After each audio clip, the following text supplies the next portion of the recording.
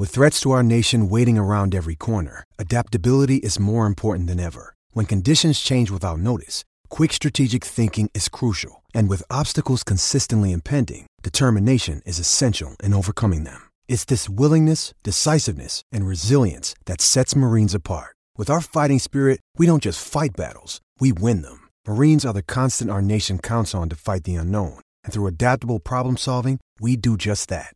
Learn more at marines.com. Welcome in once again to the Talkin' Tide podcast. I am Chase Goodbread of NFL.com and Crimson Cover Television. Travis Ryer of BamaOnline.com, the senior analyst there, and the daily radio host of Southern Fried Sports at 102.9 FM in Tuscaloosa. With you on the Talkin' Tide podcast, we'll be talking about Alabama's win over the Citadel. You can catch Talkin' Tide at our web host at podbean.com, as well various apps including iTunes, Google Play, Stitcher, and TuneIn. And Travis, Alabama defeats the Citadel 50-17 at Bryant-Denny Stadium. 11 a.m. kickoff against another one of these triple option teams, and to the surprise and chagrin of the vast majority of fans in BDS, Travis, Alabama just a 10-10 tie with the Citadel at the half. They pull things together in the second half and kind of run away with it there. But all the triple option fears kind of came true, at least for two quarters. Yeah, watching the Citadel put together a 35-yard drive that took 12 plays and 7 minutes plus off the first quarter clock, you knew it had to be driving Nick Saban crazy. And it kind of set the tone for what was to come the rest of that half. I don't think I've ever seen anything like that in my life. And I'm a long-time enthusiast of the triple option offense. But 12 plays, 35 yards, 7+ minutes, didn't score a touchdown, but effectively rendered that Alabama offense in some ways helpless there in the first quarter. Alabama ran 21 plays in the first half on Saturday, Chase. And I want to say, 49 for the game? I mean, that's about as low as it gets for Alabama offensively.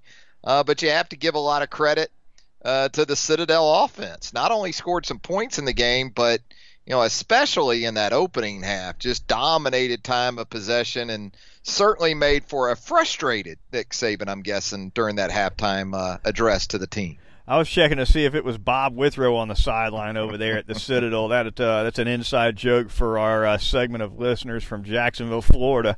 An old high school coach there who knew the 3 yards in a cloud of dust game like few others, and ran wing T. But Alabama's second drive of the game didn't begin until the second quarter.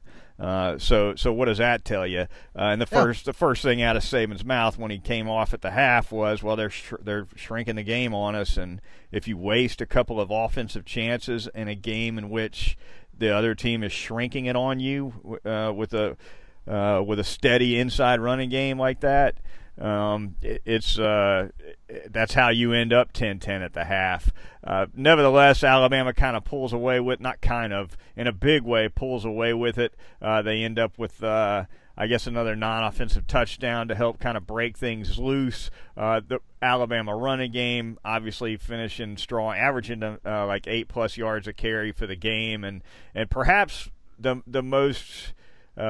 biggest subplot of the game, I suppose, Tua Tagovailoa's health and how would he look coming off of the Mississippi State game in which he was clearly hobbled after 3 quarters. He looked I didn't think he looked 100%, but I thought he looked pretty darn close to it, Travis, and certainly a heck of a lot better than he looked at the end of that game against the Bulldogs. Well, I think mentally is the big thing with him right now, and he seemed fine with where he was at. Fine enough not to wear the brace that we had seen pretty much as a staple of his gear since that Arkansas game back in October. So he was feeling good about it, and it showed. I mean, he had 37 rushing yards on just 4 carries, a couple scrambles that I'm sure had Alabama fans holding their breath, especially to do it as early in the game as he did, but they had to do it. They found themselves in a couple of 3rd and longs on that only possession of the first quarter. And if they don't convert those, one of those with a great skinny post to Jalen Waddle before Tua ran for, I think it was 16 yards on the second one, they're looking at about a 4 or 5 snap first quarter if they don't convert those 2 third and longs on that opening drive of the game, because, as you said, possessions were precious, especially in the second quarter after they went 3 and out, and then Jerry Jeudy fumbles at the end of a reception. So they just didn't have many opportunities. You look at the rushing yardage for the first half, 65 yards, and you think, wow, that's low. Well, they only ran it 9 times. They only had 21 snaps. So, third quarter, those opportunities became more abundant. You said it. Anthony Jennings provides the non-offensive touchdown. They semi-get the triple option figured out, although I think it was really only about one side of the Alabama defense that seemed to be plugged in on it. The left side of the Alabama defense doesn't want to see Dante Smith of the Citadel ever again, I don't think. He had 130 yards on 9 carries. Yeah, and I think injury-wise, well, final thought on Tua's health. One thing I did notice about it is when he did tuck and go, there were a couple runs where he stuck his foot in the ground and tried to make somebody miss in the open field. And what that tells me is that he's confident in the knee, that it's not a mental issue for him, which is as big as anything. Oh, no doubt about it. I thought there was one run in particular. I think he only got 6 yards, but, I mean, he made a hard cut on that right knee. Yeah, if you don't feel good about your knee, you're sliding. He wasn't out there sliding. You start chopping, coming to a stop or something like that. And that wasn't Tua on Saturday. You're right. I agree. He seemed like he was in a really good place in his own mind about it, even if millions of others around the country apparently weren't. Injury-wise, elsewhere for Alabama, a couple of minor dings. Alex Leatherwood with an ankle twist. Damian Harris with a mild concussion. That came in the second half. He got run down from behind on a clean play, but hit the turf pretty hard. Deontay Thompson with a knee bruise. Doesn't sound like any of this is going to be a significant issue going forward. Obviously, though, Travis, you never know with a concussion. I'm sure Harris went into the protocol, and sometimes you don't come out of that as fast as you think. But nevertheless, I think Saban probably had to be pleased overall with the way they got out of there health-wise. Pretty good, for again, an option team that's going to cut you. And we talked about this. I wrote about it a ton last week. You got what you knew was coming. You saw Quinnen Williams go down early in the game with what looked to be sort of a cheap shot, late hit from a Citadel offensive lineman who wanted to get. If that guy would have had an iPhone on him, he would have taken a selfie right there, with Quinnen in the background. Yeah, I think so. But it was one of those games. And Deontay Thompson, that's kind of what he went out on there early in the fourth quarter. A pulling lineman comes around and cuts him. It looks like outside that 5-yard box that we talked about last week, but it goes unflagged. And so, you just wanted to get out of that game, especially on defense, and especially kind of right up the middle of your defense when you talk about your down linemen, your inside linebackers, and your safeties without guys, dealing with some lower extremity issues. And I think they did for the most part. I think Damian Harris, obviously, as you outlined, the biggest concern, because anytime you bring up the C word, you are definitely going to have to go through the protocol process. And whereas there is talent there, we saw Najee Harris do some good things on Saturday. You still trust Damian Harris in the type of games that are coming up. Not so much just in terms of as a ball carrier, but pass protection and knowing what to do, when to do it, and the experience he has in those situations. That's why you really would like to see Damian Harris back as quickly as possible.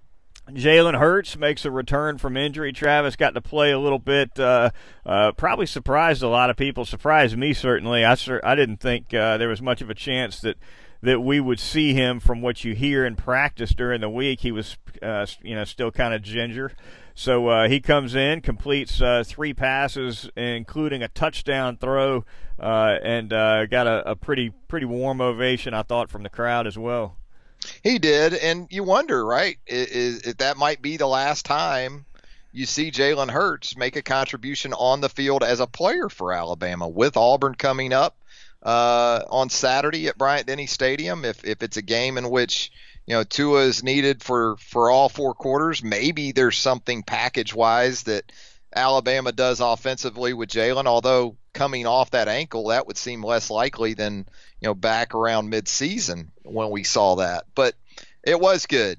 3 of 4, 31 yards, had the touchdown pass to Devontae Smith. I thought quarterback play in general was just really, really good. Tua Tagovailoa sets a new UA mark for touchdown passes in a season with 31, surpassing A.J. McCarron's 30 from 2012. So quarterback play was fine.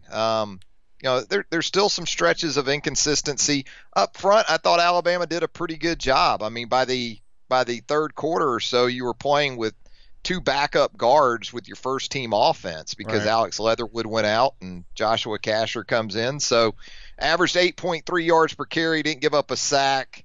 Thought it was a pretty good day for the guys up front too, as it should have been. Yeah. Talkin' Tide podcast at podbean.com moves on. Travis, we'll take a quick look at the Alabama defense against the Citadel. We touched on it a little bit already as a group, but individually, anybody stand out to you as far as at least playing the kind of assignment football that's got to be executed defensively in order to deal with this option? Usually the busted assignment is what kind of dooms these teams against these triple option offenses. I thought LeBron Ray played some good football for Alabama. I thought Jennings had 11 stops. He was obviously around the ball a heck of a lot, but I thought his recognition and that kind of thing was on point, which is what you've got to have, not from 2 but from 7 against that offense. Yeah, I thought the defensive front in general did what they had to do. And the inside linebackers. I would include Mack Wilson and Dylan Moses in that, although Moses had a pretty bad penalty there later in the second quarter for an unsportsmanlike conduct that really helped the Citadel get in position to kick that tying field goal there in the second quarter. But, for those guys, it really started with trying to eliminate the dive play as the first part of the triple option, then help out on the quarterback. And when you look at the numbers for the Citadel's B-back, Lorenzo Ward, a UA legacy, by the way, his father, Lorenzo Whammy Ward, right now the interim head coach up at the University of Louisville. Lorenzo Ward had 10 carries for 27 yards. That's the fullback in that offense. Brandon Rainey, the quarterback, had 79 yards, but averaged a little over 3 yards per carry. So between the quarterback and that fullback, I thought the interior of the Alabama defense did some pretty good things. So I think, you got the option play to where you wanted it for the most part, Chase. But again, the pitch on a couple of different occasions. They busted contain. Devontae Smith, the left side. And I'm not sure if it was Savion Smith or one of the safeties. And maybe even Anthony Jennings got caught inside a little bit on a 3rd and short. It's tough to tell based on how they were playing it, but the perimeter, the corner / safeties, they didn't always run the alley, I guess you could say, the way you would like them to. Yabi Anoma, and a little bit of drama with him, I guess, toward the end of the game, comes off the field and appeared to be getting a little bit of a talking to from Jennings and Quinnen Williams, 2 of the leaders in that front 7. Thought that was interesting. Not sure what that was all about, but not something particularly uncommon, I guess, in college football. Just something that maybe doesn't always get caught on camera. It doesn't. Josh McMillan had one too. So when you combine those two with the one that Dylan Moses got late in the second quarter, that's not going to be a fun film sesh for those guys, either on Sunday night or into Monday. But, that's kind of what happens when you get late in games and you start getting young guys and second-teamers out there. It's a little chippy. But Alabama can definitely clean some things up from a penalty standpoint. Lester Cotton had a hold that took away, I want to say, an 18-yard completion to Irv Smith Jr. there. The offense eventually overcame it anyway, but those are the kind of things that you just can't have moving forward. I mean, it's championship time moving forward for this football team, and what we saw were a couple of penalties that have to go away from this point forward. Talking Tide podcast moves on with a quick thanks to some sponsors that help keep us on the air, starting with North River Dental Associates. For all your family's dental needs, go to Dr. Jack Smalley at North River. They can get you taken care of in so many ways. Routine cleanings, if it's an advanced implant treatment that you need, if you need some wisdom teeth out, whatever the case may be, they take care of it all over there quickly, professionally, thoroughly. It's a caring staff. It's a comfortable, state-of-the-art office. The phone number is 752-3506. You can go to northriverdentist.com on the web for an appointment as well. It's North River Dental Associates. Also want to thank Urban Cookhouse. Buy local, eat urban. 1490 North Bank Parkway off Rice Mine Road. Urban Cookhouse, of course, fire to table, fire to farm to table, farm to fire to table. There we go. Farm to fire to table. They're using those big green egg smokers over there and doing a super job with all kinds of sandwiches and fare. Also got a Thanksgiving/holiday special to let you know about. For $95, feeding 8 to 12 people, you can get 3 pounds of that awesome thick sliced smoked turkey from Urban Cookhouse.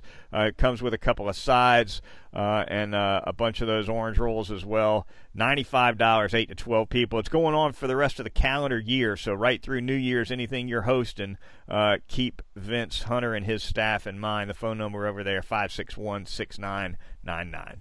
If you are in need of legal assistance, I'm going to give you a phone number right now to call. It's 205-759-1554. That's going to put you in touch with Michael Carty and John Lloyd, a pair of Tuscaloosa-based attorneys who have a combined legal experience of more than 60 years. That's right, 60-plus years between Mike Carty and John Lloyd at Carty and Lloyd, Attorneys at Law. You can check out their website as well if you'd like more information on this dynamic legal duo. Check them out, www.cartylloydlaw.com. That's www.cartylloydlaw.com. Again, locally based, but have experience around the state of Alabama and the United States since 1992. Give them a call right now, 205-759-1554, www.cartylloydlaw.com. Also going to tell you about Mercedes-Benz of Tuscaloosa, where the winter event for Mercedes-Benz is underway. They're out there at 3200 Skyland Boulevard East. The very best selection of automobiles, either new or certified pre-owned. You're going to find them right there at Mercedes-Benz of Tuscaloosa. Another website you need to check out right now at mercedesoftuscaloosa.com. The entire inventory that sits on the lot today available to you. Look at them all right now at www.mercedesoftuscaloosa.com. Go there first and then make your way to 3200 Skyland Boulevard East for the very best in selection, sales, and service after the sale. It is Mercedes-Benz of Tuscaloosa. Talkin' Tide podcast continues now at podbean.com, iTunes, Google Play, Stitcher, and the TuneIn app as well. Chase Goodbread and Travis Reier with you. We're going to take a quick look at the Southeastern Conference, probably quicker than usual, given the slate that it was in Week 12. Travis, we talked about it last week. Not a lot of great games nationwide, though. It wasn't just the SEC, that's for sure. It was probably the most unexciting day of college football I can remember in some time. But Missouri putting a knot on Tennessee's dome, 50-17. I guess you got to start there. It looked to me like Tennessee was starting to play some better football down the stretch here, Travis, and then this knot comes up. Yeah, Jared Guarantano, starting quarterback for Tennessee, went out early in this one, but that doesn't explain the lines of scrimmage being dominated in a way like they were by the Missouri Tigers. You had Larry Roundtree III, the Missouri running back, with 135 rushing yards on 26 carries. Meanwhile, Tennessee once again struggles to run the football offensively. Missouri didn't have as much of a problem with that. Keller Christ, your boy, came in off the bench for the injured Jared Quarantano. Hit some big plays, but also turned it over. A couple interceptions. Threw for 173 yards on just 19 attempts, so that wasn't all that bad. But it seemed like, again, as much as we'll make out of the quarterback matchup with Drew Lock doing his thing and being efficient for Missouri with 257 yards and a couple of touchdowns without an interception, Tennessee's still not at a point up front on either side of the ball where it can just hang in and week out. And Missouri may be a little bit better up front on both sides than a lot of people realize. Ole Miss falls to Vanderbilt 36-29 in overtime, Travis. That one of the only other SEC versus SEC games. You also had Mississippi State just blasting Arkansas. And, Arkansas's terrible. Yeah. I mean, good Lord. Talk about a start Good over luck with for that, Chad Morris. Yeah. I mean, if you're Kelly Bryant, why in the hell would you go to Arkansas? I mean, I know you can start there, but so what? I mean, they're still 3 or 4 years away at Arkansas. And it'll be interesting to see where Bryant lands. But no thanks if I'm Kelly Bryant. But that Ole Miss Vanderbilt game. Did you see that finish, Good Brad? Controversy. Missed it. Yeah, AJ Brown. Oh, I did see that. Yeah, it looked like a catch to me. I missed the memo. I missed it, I guess, that the college football catch rule is now the same as the NFL. I knew the NFL was, more drunk than Jackie's on a Friday night, but I didn't know that it was carrying over now into the college game. I thought the college game had stayed the same, where you make the catch, you get 2 feet down, you land on your butt, plays over, especially in the end zone. It's a catch. Yeah. But apparently now we have pretty much the NFL rule for a catch in college football. Just what we needed, right? Well, my arms would have been up. That's all I can tell you about that play.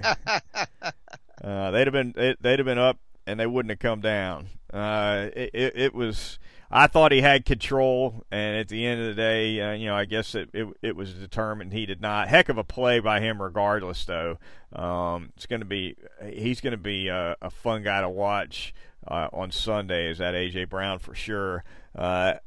Elsewhere in the SEC, Travis, I guess nothing. It was pretty much blowouts left and right. Texas A&M knocking off UAB 41-20. That was supposed to be a game, though. I mean, that was 9-1 UAB, Chase. People were talking about that. They were going to make a statement. This was going to be a statement for the Blazers. It was a statement, all right. It was a statement that CUSA isn't quite the SEC. In November especially. So so much for that statement, I guess. You wonder if Jimbo heard some of that, But A&M. Yeah. And it wasn't even quite that close. I guess at one point it was 41-13 for most of the 34-7 at one point. So A&M had that thing in pretty good control. All right, that's going to do it for this edition of the Talkin' Tide podcast. Be sure to join us later this week as we preview the Iron Bowl. Travis, Thanksgiving coming up for sure, and we'll not sure where we'll drop that preview pod, but somewhere around before I guess Wednesday or Friday, the best bet, right? Yeah, I would think so. Can't do it on Thursday, although we might get a little stir crazy around Casa de Ryer and sneak out and do a podcast real quick. Well, you got all kinds of family. Yeah, actually, it's going to be a lot of fun. Got a lot of family, got a lot of friends coming in, so really looking forward to the holiday. Hope everybody out there has a great one too. Is the Egg Bowl on that night too? Or is I don't know if the Egg Bowl might be Thursday night. I guess we should. We should check on that. Maybe check on that. Yeah, and see what we can find out there. But I'll tell you what we do have on that Friday. We've got what do we got? We've got Missouri, Arkansas on that Friday. But yeah, we do have the Egg Bowl. It is on Thanksgiving. Yeah, 6:30 p. So Arkansas, Missouri on that Friday. Got Oklahoma, West Virginia on that Friday too. of Thanksgiving. So Who there knows? you go. Maybe we'll launch that pod with some semi-live commentary on all the personal fouls flying back and forth in the Egg Bowl. What's the before we go over/under on personal fouls in the Egg Bowl this year, Travis? What do you got for me? Involving just the players, I'll go with 2.5. If my man Steve Robertson somehow gets down on the sideline, it might go up. Might go up to about 5.5. That'll do it. Steve.